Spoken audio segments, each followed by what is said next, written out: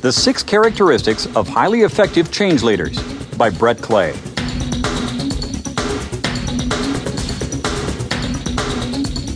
Are you a highly effective change leader? How can you be more effective? Brett Clay, a leading expert in change psychology, reveals the 6 characteristics you must develop to be a highly effective change leader. Learn how these characteristics not only enable you to be a highly effective business leader, salesperson, marketer, or manager, but also enable you to live a more fulfilling life. Based on the research findings of dozens of psychologists over many decades, the 6 characteristics model is derived from one of the most well-validated models of human personality, integrating all the research findings in theory and personality psychology. International speaker and award-winning author Brett Clay describes in simple terms how you can develop these characteristics and be a highly effective change leader. You will also learn how you can identify the change temperaments of other people and adjust your leadership style to accommodate their personality and successfully motivate them to change.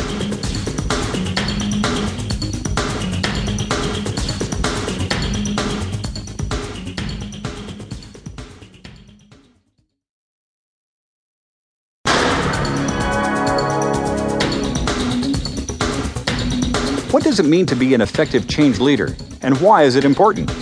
What are the 6 characteristics of highly effective change leaders? Brett Clay explains.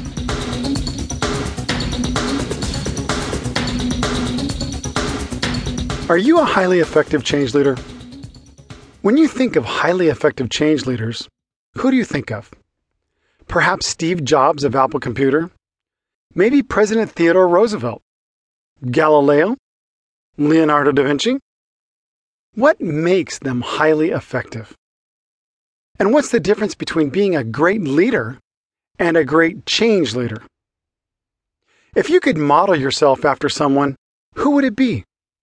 What kind of leader do you want to be? What's the picture you see of yourself? Take some time to ask yourself these questions and come back to them often as you listen to this.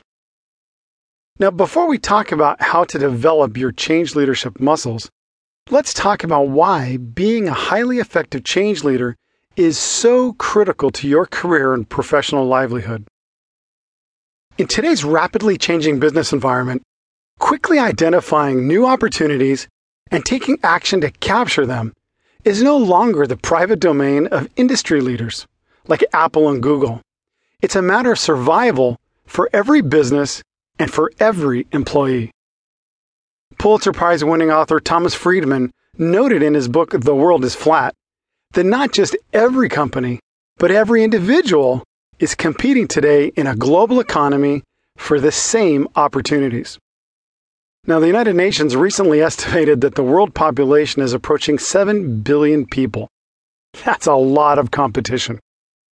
Today's business landscape is a Darwinian world. The winners and losers of this global competition are determined by one factor: change. Today's competitors are moving and changing so fast that products and jobs get quickly commoditized or even eliminated. Those individuals and companies that identify new opportunities and take the necessary actions to capture them will survive. Those who learn to do it over and over again will thrive. In other words, companies and individuals must learn how to change, and they must treat change leadership as a mission-critical discipline. Now, I want to take a moment to clarify a subtle but important point. Learning how to learn, learning how to innovate, and learning how to change are all very closely related, of course. However, the notion of change is arguably the most powerful because it focuses on results and implies proactive movement from one place to another. For example, if you ask your employee, "Hey, what did you learn today?" It begs the question, "And what did you do differently afterward?" Which begs the next question, "And what was the result?" Contrast that with asking your employee, "What did you change today?" That question implies continuous improvement. It manifests the notion that doing what you did yesterday, being as good as you were yesterday, is not acceptable.